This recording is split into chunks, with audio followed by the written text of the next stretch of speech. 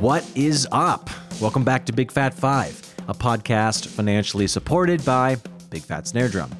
This week's guest is Josh Grigsby, a drummer I've looked up to and apparently ripped off for a long time. He was the drummer for Houston Calls, a now-defunct pop-punk band from New Jersey, who actually just announced a batch of reunion shows in June, but we get into all that in our chat. He's also the current drummer for May and Just Surrender. He's a solid player, and like I said, I've blatantly ripped him off throughout the years, so I hope you enjoy this chat with Josh Grigsby about the 5 records that shaped him into the player he is today. Cheers.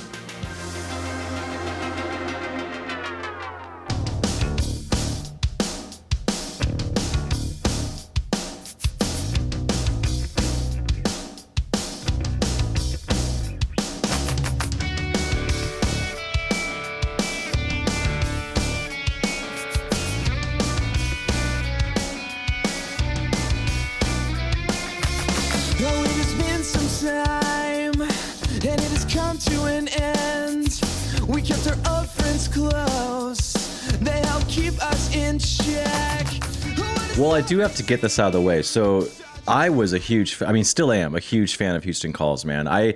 We actually, a band I was in locally in Spokane, Washington, opened up for you guys at this place called The Empyrean way back in the day. Yeah. I was going really down the rabbit hole of all the Houston Calls tracks the last few days, getting ready for this. And I am embarrassed to say I didn't realize how much I think I rip you off and things I do. Like there's I haven't listened to this song in a few years. I do that in the gig I'm currently doing. What the hell, you know? That's flattering, man. I think it's awesome. This week that we've announced all this Houston Calls stuff, the response has just been like, we all can't believe it. We all thought we were just kind of a, mid-level pop punk band, from the early 2000s that kind of made our mark and left. And apparently people are still interested. So it's super cool. Very much so, man.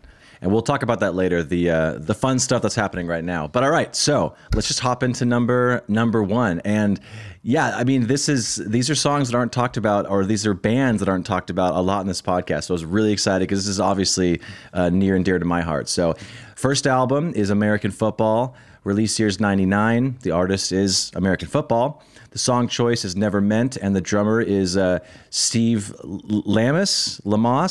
It's not Lamos because he's just not lame, but no. Such a bad joke. But anyways, yeah. So Steve Lamos, take it away, and then we'll listen to a few minutes of that. Sure. This one, for any person of my age in this type of music scene knows about American Football. They've had a bit of a resurgence recently too, which is pretty cool. But the best fact about this entire record is that he does not hit a crash cymbal once. The entire album. Whoa. No, not even once. So it is literally, there'll be like ride taps, hi-hat taps, things like that, but never a full out crash. And I think that is absolutely insane. And then just his style of playing is unique to American Football. He's super technical and just really kind of glides with the music. And I think, with Mike Kinsella's guitar parts that are like insane, his drumming is to match. And he plays trumpet with American Football as well. So, just that alone is pretty sweet. And, I remember when I first heard Never Meant, I'd never heard a song quite like it. So it kind of stuck with me forever. And I'm an old school American Football / Mike Kinsella project fan. So, but Steve's drumming, he actually just left the band recently, but his drumming is just really notably amazing. And I still just love that fun fact. For some reason, that makes it even better to me. You know what I mean? Absolutely. Yeah. So where were you when you first heard this? Like, how was American Football introduced to you? To be honest with you, I think even with a lot of these albums that I chose, I think it was the, LimeWire, Napster era where I had like 4 different copies of this song that were all named different things with different underscores, and maybe they were MP3s, maybe I don't know, something like that. But so, when I was discovering, I had a weird music upbringing. So when I was discovering all of this music, this was just one that really stuck out to me. So I can't tell you exactly when I heard it, but it was definitely, I would guess, freshman, sophomore year of high school, when I was kind of diving deep into my Midwest emo, if you would call it that, phase, is when American Football was just like a no-brainer, I guess, as part of all of that. So sweet. All right. Well, here's a little bit of Never Meant.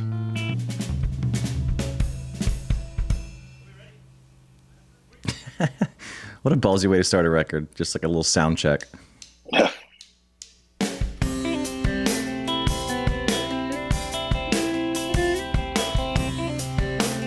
It's just the ride. Yep.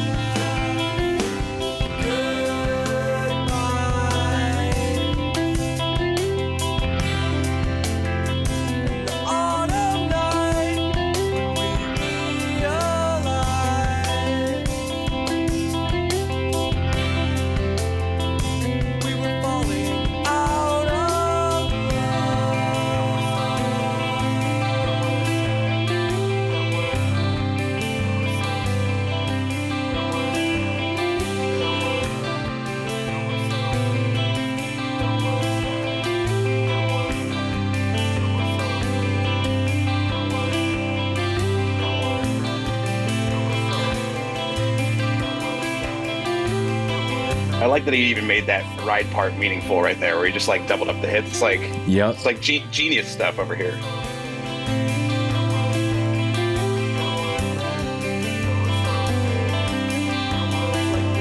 So, number 2, Low Level Owl, Volume 1. Release year's 2001. The artist is the Appleseed Cast. Brings back a lot of memories hearing that band name.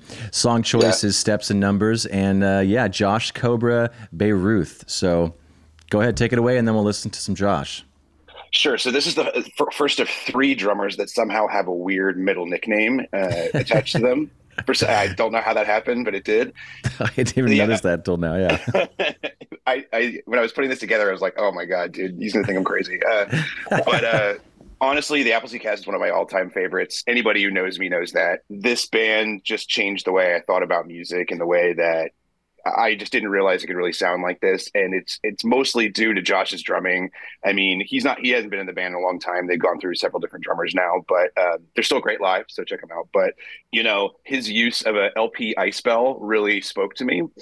He had one. So when he would play, he had one over to his left-hand side, his hi-hat side, and he would kind of ride on the ice bell over on the left, and then his, ride cymbal bell over on the right. And it kind of created his own sound. So you know exactly when he's the drummer on the record. So Mayor Vitalis before this, the both Low Level Owls and Two Conversations that followed were all records that he played on. And I ripped him off so much, like a ton on everything. I love what he does on the record. And in this song, Steps and Numbers, it's just, not only does the song have 2 different full feelings, it's almost 2 acts in the song by accident. But just the drumming is so meaningful. I wanted to I was really torn on this one because one of the opening tracks of this record, called On Reflection, has this just randomized kind of drum intro to it that kind of doesn't make any sense. But, me and my friends used to kind of memorize it and just like drumming our legs together and stuff like that. So it just, I don't know, the Appleseed Cast in general. I mean, in high school, I probably saw them 7 times. My dad would take me down to Philadelphia to First Unitarian Church, which is for some reason the only place they played. I mean, it was just moving, all their live performances. I don't know, they just always been an all-time favorite for me. And it's due to his drumming, which is awesome. So have you ever met him through your escapades? Probably just like, yo, man, nice show, that kind of stuff. But I try my best in any band that I like to not actually meet them, just because I fanboy super hard. Like I don't know what to say, I guess, you know what I mean? So it becomes like kind of awkward. So yeah, I probably just in passing, but I keep the cast at arm's length. You know what I mean? Don't want to get too close. Yeah, well, I set myself up for disaster because I ended up recording myself talking to all the drummers that I look up to. So that's, yeah. All right, so here is Steps and Numbers.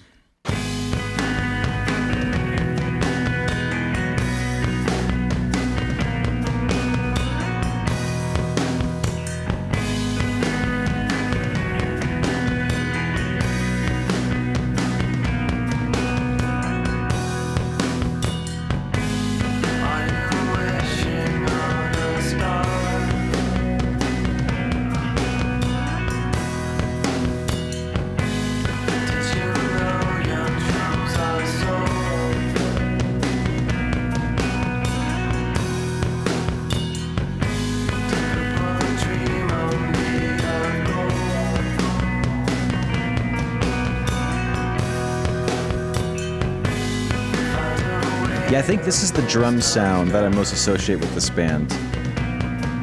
Well, it's the Ed Rose kick and snare tone. Is that the producer? Yeah. So, are you familiar with Ed? No. He did a collection of short stories too. Oh, well, there you go. And Get Up Kids, Branson, all kinds of stuff. So I totally hear the Get Up Kids drum sound for sure in this. Yeah. 100%. That's awesome.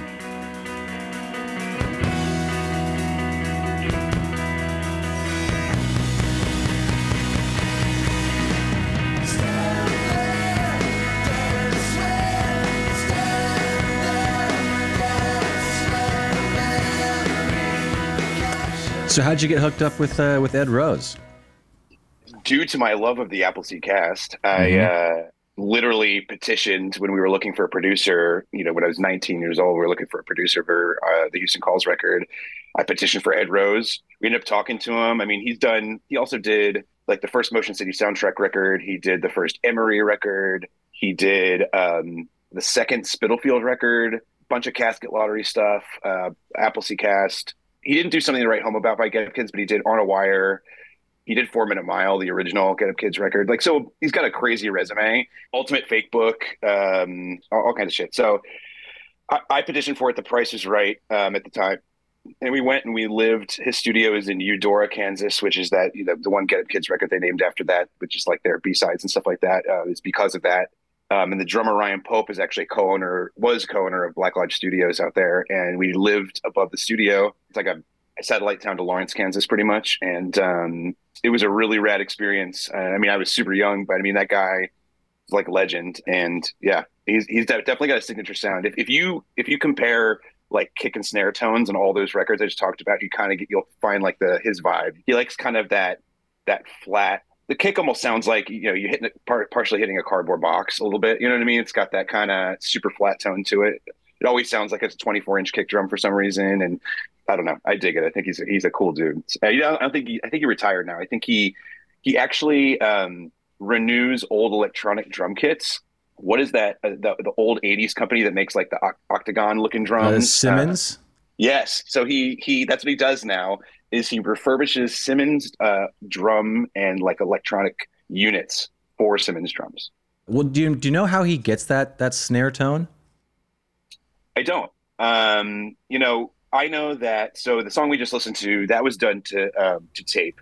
That's before he was using Pro Tools. But with our record, for instance, it was fully Pro Tools, you know, digital and all that stuff. So I know the room that we recorded in, it could have something to do with that. I mean, it's this giant space with like a stone wall that was right behind the drums and super wide open. And he didn't use really anything except for a couple like wheeled baffles to go around the kit and things like that. But yeah, I don't know. I think he just has it dialed in his head and he knows exactly, you know, how to EQ it and, you know, make it sound the way that he likes. So, yeah. Well, yeah, with that resume, yeah, it sounds like he knows what the hell he's doing. So, yeah. Hey, y'all. I wanted to talk to you about a drum I've recently received from Preston at Vessel Drum Co. It's an Ocean patinaed 14 by 5.5 snare drum, and it's incredible. It's got a 1.5 millimeter shell, brass shell, with 10 lugs, chrome over brass triple flange hoops, a trick 3-position strainer, 42 strand wires. It's lovely, it's loud, and it cuts and records as beautiful as a piece of butter cake. And Preston, actually, this is why it's called the Ocean Patina, is he covers the shell with seaweed and then drops it in the ocean for a certain period of time, and then it patinas with all these crazy cool designs. And if you all remember, Preston was actually one of the first guests on the podcast. When I first started out, I didn't really know what the Big Fat Five format was going to be, or if it was going to be even Big Fat Five at all. But I went to his garage, his where he makes all of his drums. It was really cool. He walked me through. The episode is essentially from start to finish what happens with a drum, and it was a really fun episode. It's now archived at bigfatsnaredrum.com, just because it doesn't fit the format of Big Fat 5. I want you to get back to the show, but go check it out. This drum is beautiful, and he actually let me use it on an Eve 6 tour, and I didn't keep it, and I regretted it ever since then, just because I was trying to pinch pennies at the time.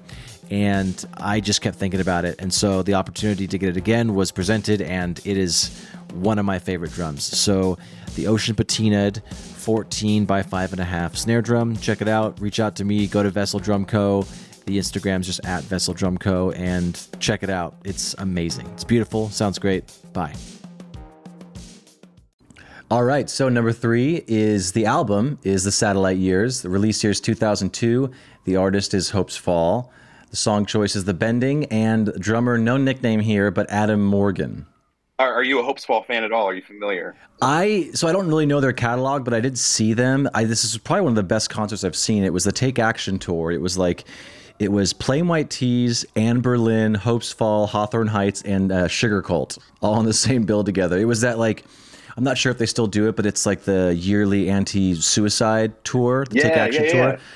So yeah, I saw Hopes Fall, and I remember, I'm assuming there was some alcohol involved, but he came out during Anne Berlin's set in his underwear and was running around. It was a fun show to watch, but yeah. Yeah. So, I don't know. I don't know if you had this phase too in your high school years, but I also was latching on to heavy music. I was in a screamo band called Arms of Orion, like the Prince song, in high school, and we did pretty well for ourselves. But I would say that most of my drumming inspiration in that band was ripped off of Hopes Fall. Hopes Fall is a very heavy band, which is great. I mean, they were at the Trustkill Records at the time. They just put out a record a few years back, 2018, I think. But I'd never heard a band who could bring in so the influence we just heard in the last 2 records, American Football, Appleseed Cast, the kind of vibey drums, the kind of atmospheric sound that they kind of do. Hopes Fall was able to bring that into hardcore songs, and I thought that was crazy. I was like, how is there this part with an intricate guitar part with a kind of a riding on your ride cymbal, or doing kind of some crazy vibey drum part that's not heavy, that's not crash heavy or anything like that. And they kind of did it for me. Also, my AOL screen name was The Bending XX growing up. So there's that too. Mine was Cheesy Boy 69 with a Z, by the way. Is that for real? I'm not making that up. And in high school, you had even 69 in high school, you're just doing it? 100%, dude. I'm still a Blink fan, dude. I'm fart jokes will always make me laugh till the day I die. Okay. So okay, I'm about that. I think that's admirable. I'm just glad you didn't get flagged by your parents or something to be like, hey man, they have no idea what the hell I was doing. Yeah. But yeah, I mean, there's not much else to say. Hopes Fall is just one of my all-time favorite heavy bands. I just think they don't sound like any other band out there, and that kind of goes with each band that I've put on this list. I think they really developed their own kind of sound, and it starts with the drums. And Adam, who I have not met, however, I've talked to on Instagram at length because he's a vinyl collector like myself. So we talked about a lot of vinyl and things like that. So nice guy. But yeah, I last saw them. They played at St. Vitus up here in Brooklyn, and it was radical to see them all these years later. So, and actually, before we go into the song, you said that you saw him at Take Action Tour. One of my best shows in memory was we drove. So I went to high school in Westchester, Pennsylvania, right outside of Philadelphia, and we drove down to Baltimore to Autobar, and we saw Dillinger Escape Plan, Norma Jean, Hopes Fall, and Since My Man, and it was one of the best shows. I mean, at the time, I don't know if I saw it now, would it be the best show I ever saw? But at the time, I was reeling, man. It was absolutely insane. I have memories of watching Chris Penny drum the Dillinger Escape Plan from over the balcony at Autobar, and just blacking out because he was so amazing. You know what I mean? So I don't know, just crazy memories.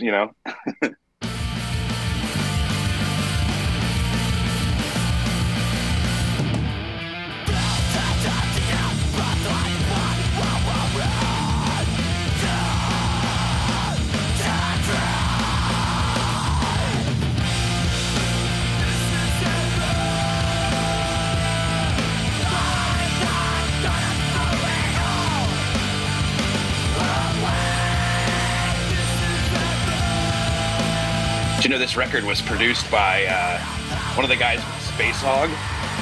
Really? Yeah.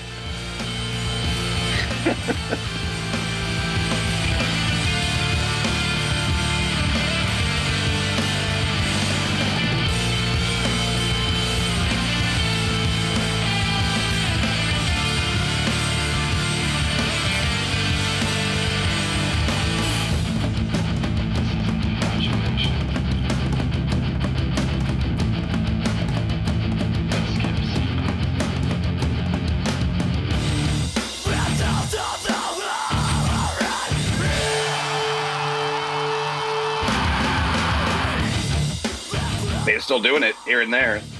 And it's mostly the same members, or at least Morgan's still in it. Yeah, it actually. So he left the band for 2 albums after this. Then came back. They put out a record on Equal Vision in 2018 called Arbiter. That is awesome, by the way. I mean, if you're into that style of music, but more singing than screaming now. I think that Satellite Leaders was their last kind of full out screamy record. Yeah, still doing it, and it is original lineup. I think they've like flip-flopped guitar players or something like that, but they've all been in the band at some point, so pretty interesting. All right, yeah. As you get older, you don't want to scream as much. No, and I know it's like it's sometimes like I have to be in the mood now. You know what I mean? To listen to it's like one of those. So, all right. So the next one at number 4, the album is Demure. Release year's 2002. The artist is Engine Down. Song choice is Songbird, and the album is another nickname, Matt Cornbread Compton. Yes. So take it away. I don't really know what to say about this, to be honest. I can tell you. So how about this? I discovered Engine Down.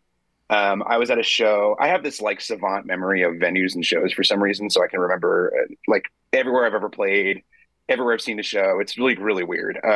My wife makes fun of me all the time. She thinks I'm some weird, and then I can't remember like my keys or something like that. But Yep. so I saw them at this place. It was called the 4040 or the Rotunda in Philadelphia, and I went to go see the band Branson, who's also an Ed Rose band from Dayton, Ohio. But Engine Down was actually headlining, and I just never heard of them. So I was like, whatever, we'll stay and check it out. They were absolutely incredible. I don't know if you were an Engine Down fan at all, but I never mean, heard they of them. were. Oh, wow. Okay. So I'll tell you a couple fun facts. Maybe I'll kind of bring you around. Yeah. So they were unbelievable. The part that really stuck out to me is Cornbread, as I call him, in one song, dropped the stick and picked up a maraca, but was playing the drums with the maraca, and it was on beat. And I just it was like so innovative to me. I was like, oh my God, dude, this guy's crazy. And they were only touring on their record before this called To Bury Within the Sound. But then they came out with Demure. I think they released the first single of this record called Pantomime, which is super sick song. But Keely Davis, the singer of the band, also was in this band with his sister Denali. And then he also most recently played in At the Drive-In on their newer record. He was in At the Drive-In. Shit. He also played guitar in Sparta before that. So he'd kind of been around a bit, but he's actually the front man on for Engine Down.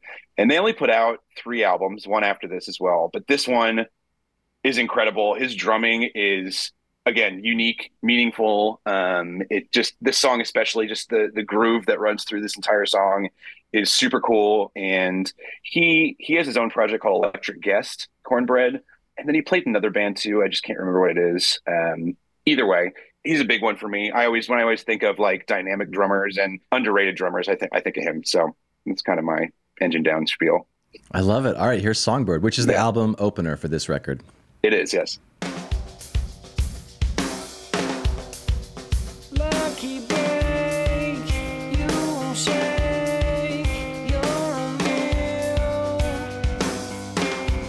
Wide open snare. That's cool. Oh, dude. I mean, I know I work for Big Fat Snare Drum, but I do miss those days. I'll delete this. Don't worry. Yeah, it's blasphemy. Yeah. Yeah, no. Uh-oh.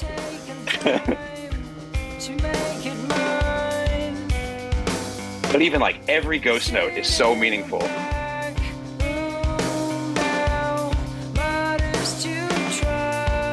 I love to jam this one in my basement just to groove out, you know?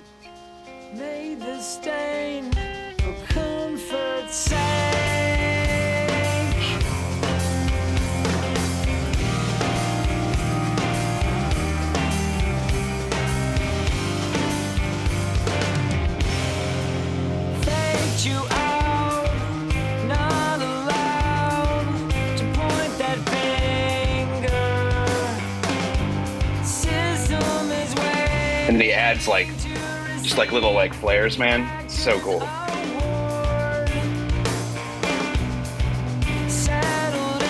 Yeah, this whole scene, this early 2000s scene, there was the creativity on some of these drum parts is it's just unmatched today. That's why I chose it, man. This is the shit that I used to just be in awe of, you know? Yeah. Your songbird has just called me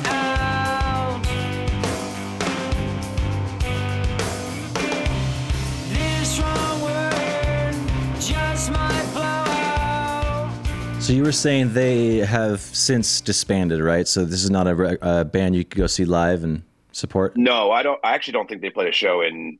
I would say over maybe more than a decade. Maybe I don't know, Mm. something like that. They've put out one more self-titled record after this one, just called Engine Down, that I didn't like as much. It gets a better review, I think, on Pitchfork though, or one of those sites. But Of course. If you don't like it, it's Pitchfork loves it. So I know, right? So yeah, but I do like all the stuff they put out. I think it's awesome. But that one in particular, I remember getting it in the mail. I ordered that and the Casket Lottery's Survival is for Cowards, the same from the same place, and got them at the same time. So, what was your first record, by the way?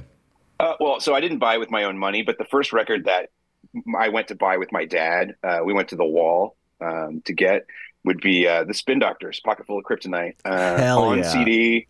I remember I was in the car with my dad, and Two Princes came on, and I was like, "Oh my God!" I was like, "That this song is sick. Like the drum part is amazing." I remember just wanting to. I mean, it's not even that. It's like the drum beat that everybody plays at Guitar Center too. With no knock on the Spin Doctors, but that's exactly what it is. It's like that kind of whatever. They just like, I don't know. They made it great, and he's like, well, let's go see if we can find the CD. I was like, really? And so we went over to the Wall, picked it up, and the rest is history, I guess, right? Yeah. Is the Wall a famous record spot in New York area? Well, so I grew up in Pennsylvania, but Oh yeah, sorry, yeah. it was a national brand. I want to say there was always a sticker, a Wall sticker on every single CD. I mean, it was a kindred spirit with like Sam Goody or Coconuts or any of those Oh, okay, spots. yeah. I don't know if they were related, but it was just like one of those pretty much. But We had a Hastings. I'm from Washington State, so that was kind of our like oh FYE Hastings kind of. But yeah, Sam Goody for sure. yeah, our Record Town, we had those out here too. I don't know. They're just mall stores, and then we had a standalone Coconuts, big ass record store where CDs were like $22 and stuff. Remember Mm. when that time when CDs were so expensive? It was just like really ridiculous. Yeah, and then then of course LimeWire came along.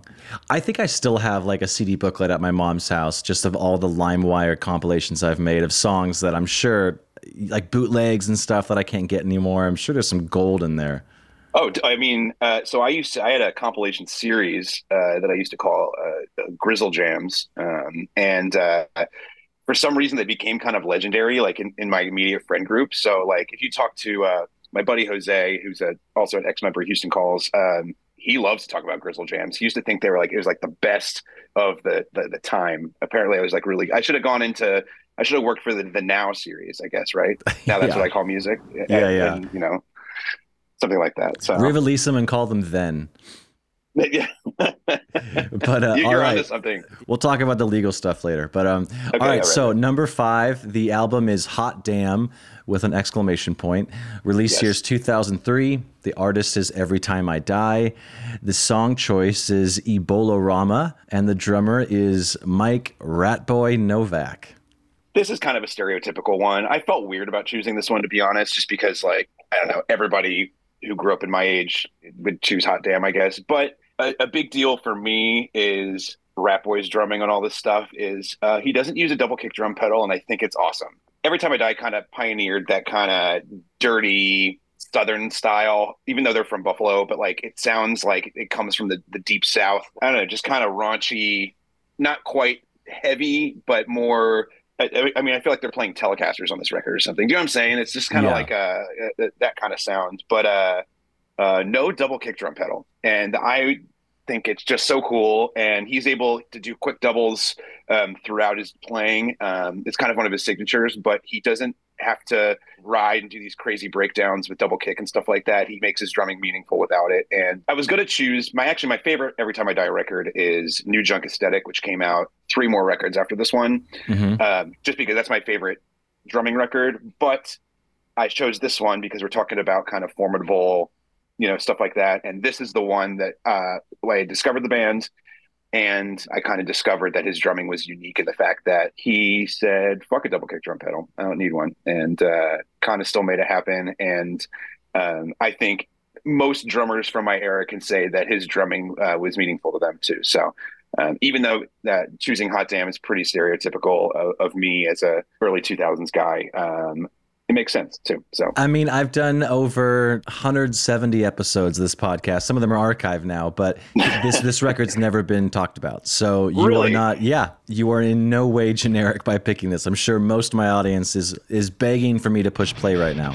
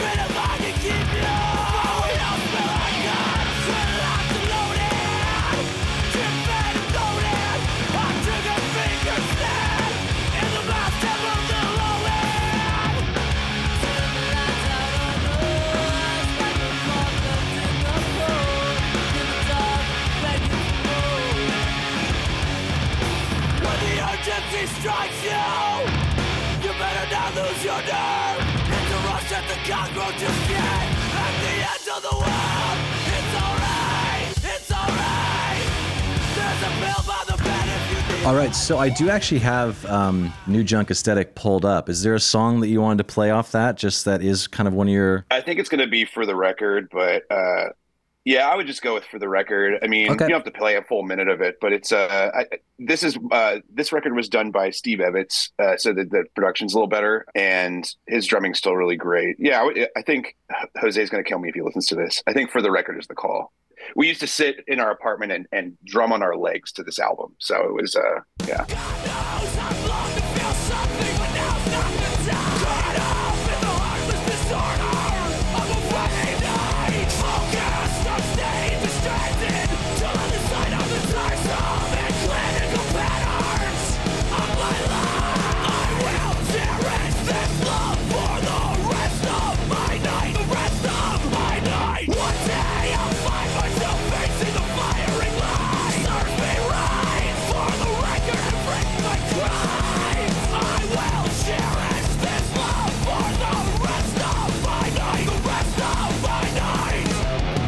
Lord have mercy on my soul. No, it's just So heavy, dude. I know which is funny too, because I don't listen to that much heavy music, so it's like I think everything he chose is just super tasty and just right where it should be. So All right, so just because I want to do a full 180 on this, let's go to Genesis. Let's go to Invisible Touch. So this is an honorable mention for you, but Yes. John Bonham and Elvin Jones and Tony Williams have been getting so much love on the podcast lately that Phil's been kind of overlooked, and he's one of my favorites. So let's talk a messed little up. bit about, it's very messed up. So talk a little bit about Genesis. So this one holds a special place for me because my dad, here he is again, good guy. He ripped this from vinyl onto a cassette tape for me, and I used to listen to it going to bed out of my. I don't know if you growing up had one of those Play School tape players with the microphone.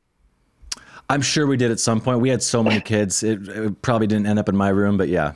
I got you. Okay. So back in the day, they made these, they're usually stupid colors like white, red. They look like they're made at McDonald's or something like that. But it's it's pretty much a cassette player, but you could also just talk into this microphone too. And you could also record what you were saying and stuff like that. So I had one of those, but I used to listen to Invisible Touch to go to sleep, but I would try to fall asleep before Tonight came on because I thought that song was scary. I mean, this is like, I was really young. So yeah, imagine if I was like, oh no, I was 25, but no, yeah. This is last week.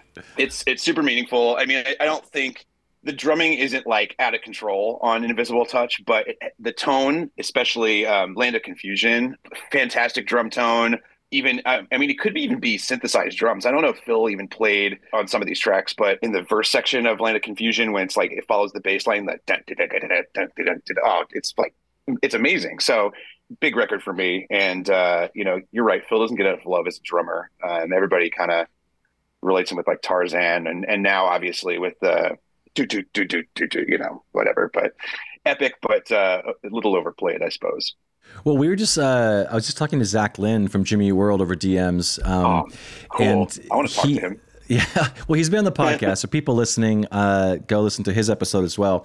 But we were talking about how in that song, "In the Air Tonight," that fill that everyone like references isn't even the coolest fill in that section of the song. There's like a fill that he goes at the end of the loop, like 2 fills after the one that everyone knows, and it's this one. He like continues past the bar line, and it's like that's the fill people should be like talking about, not the first one. But I know exactly the one, because I always miss when it comes up, because it's an awkward amount of measures. Yes. Like from, you know, and so dude, spot on. That is Phil's fill of the song. Exactly. The whole, and then like even the beat he plays afterwards is like such, I mean, yeah, it's unfortunate that song's been reduced to that part, but it's like, no, just maybe start there and then listen to the rest of the song. It's freaking awesome. Which song do you want to play from Invisible Touch? So we got obviously the titular track. We have the scary one, Tonight, Land of Confusion, In Too Deep, which is, I'm sure everyone's heard that on the radio before. I say we go Land of Confusion, just because I brought it up, and I think the synth bass drum groove in the verse section is dope. So okay, here we go.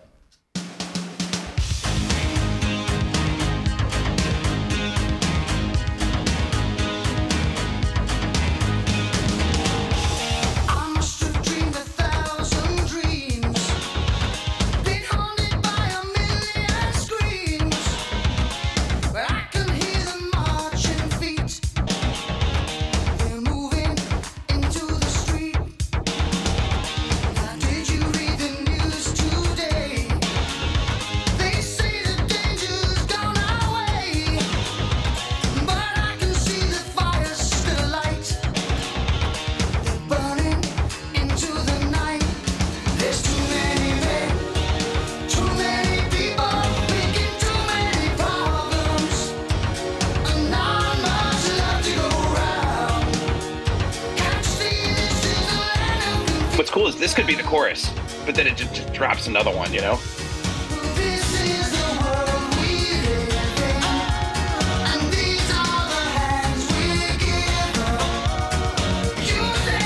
Such a smash.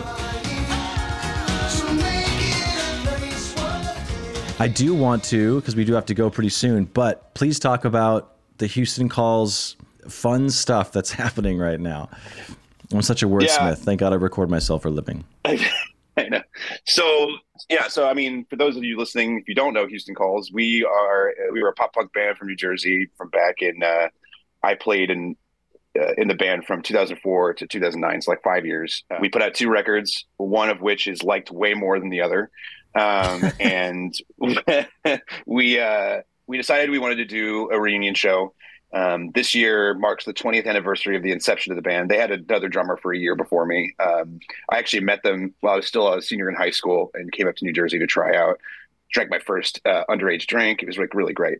So I joined in May of 2004, right before I graduated, and we were on the imprint of Drive Through Rushmore that they tried to kind of get going, which we were one of like 5 bands, I think, that was on that label. And then it became kind of defunct, and then Drive Through ended up becoming defunct as well. But they recently have done a resurgence as well. They're celebrating their 26th year anniversary. So we decided we wanted to do a show. We are doing a show, 2 of them now, because the first one is 50 tickets away from selling out. We held it back, 50 tickets off the pre-sale, but in June 23rd and 24th in Asbury Park at House of Independence. It's a really cool little venue downtown in Asbury Park, which is it's my favorite beach town in New Jersey. It's awesome. It's going to be sick.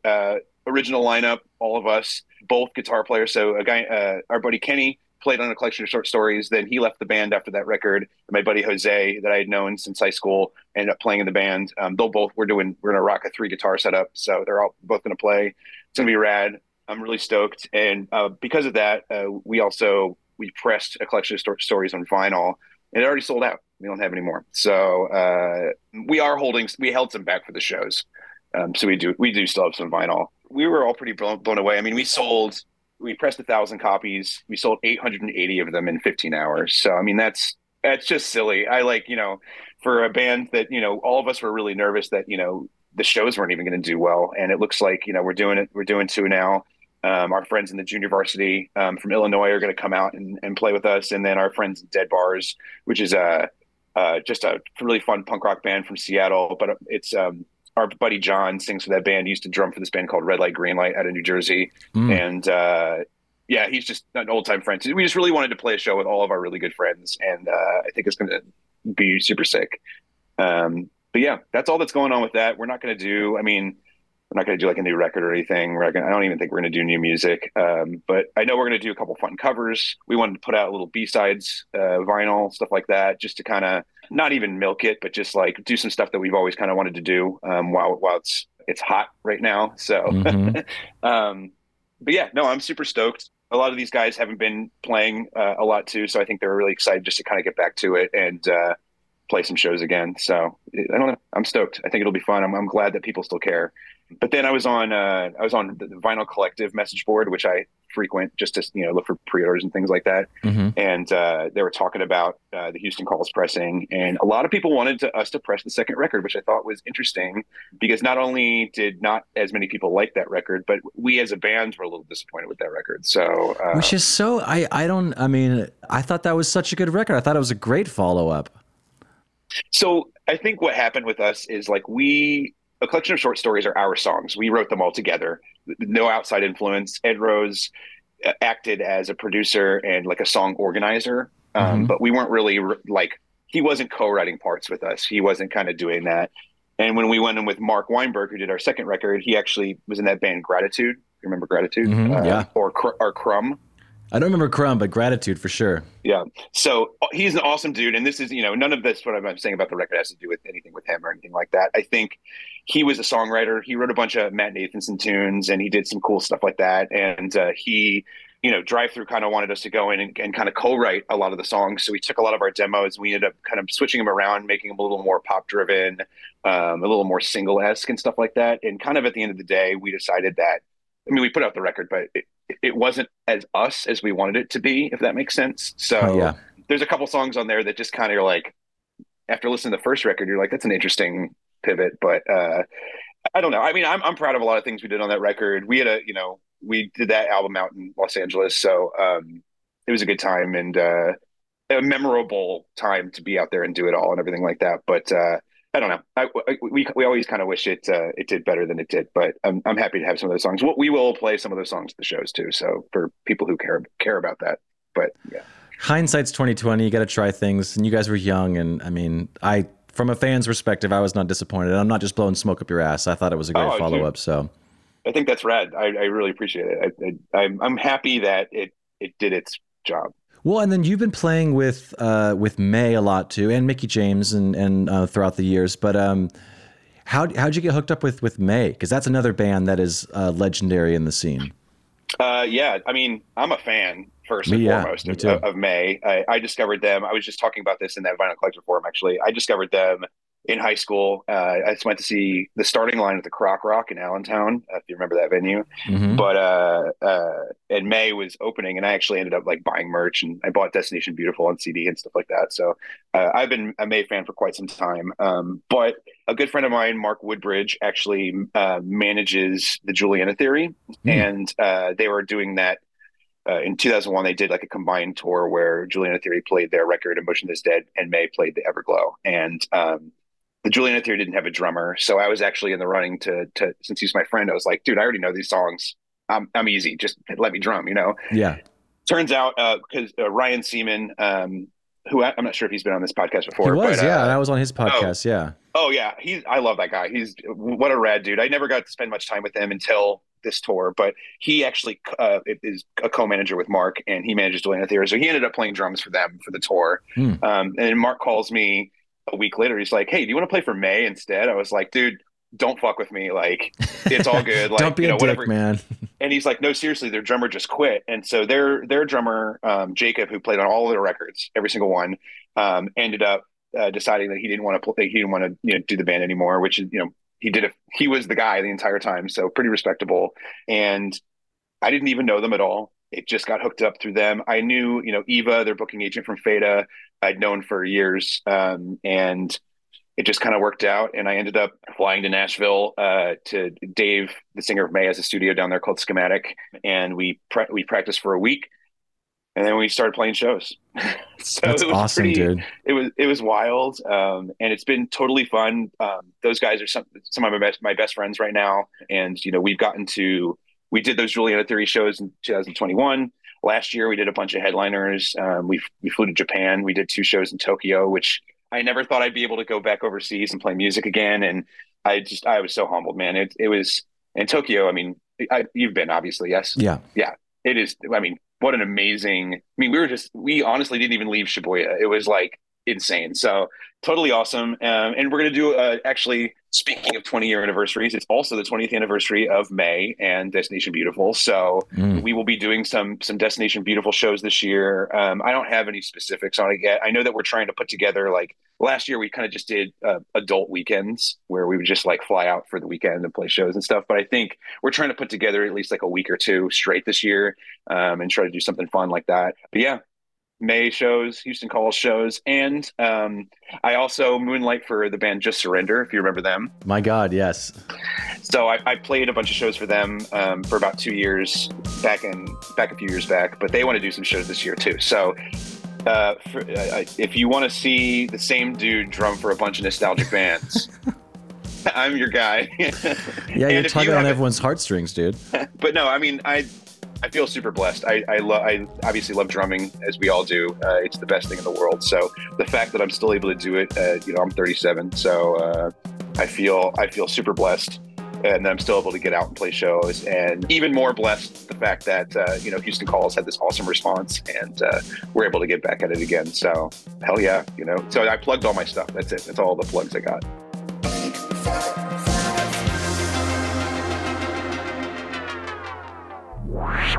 And that's the show. If you're listening on a platform that allows ratings and reviews, do that. It helps more people find the show, so it'll get bigger and better, and hopefully I'll have a chance to sell out one day. But you'll be an OG listener that can brag to all your friends. Anyways, why don't you go and check us out at bigfatsnaredrum.com and follow us on all the socials. Just search for Big Fat Snare Drum and you will find us. The show is edited in part using iZotope RX Audio Editor. It's amazing, so go check that out at iZotope.com. And thanks again to Gunnar Olsen for the theme music. Bye.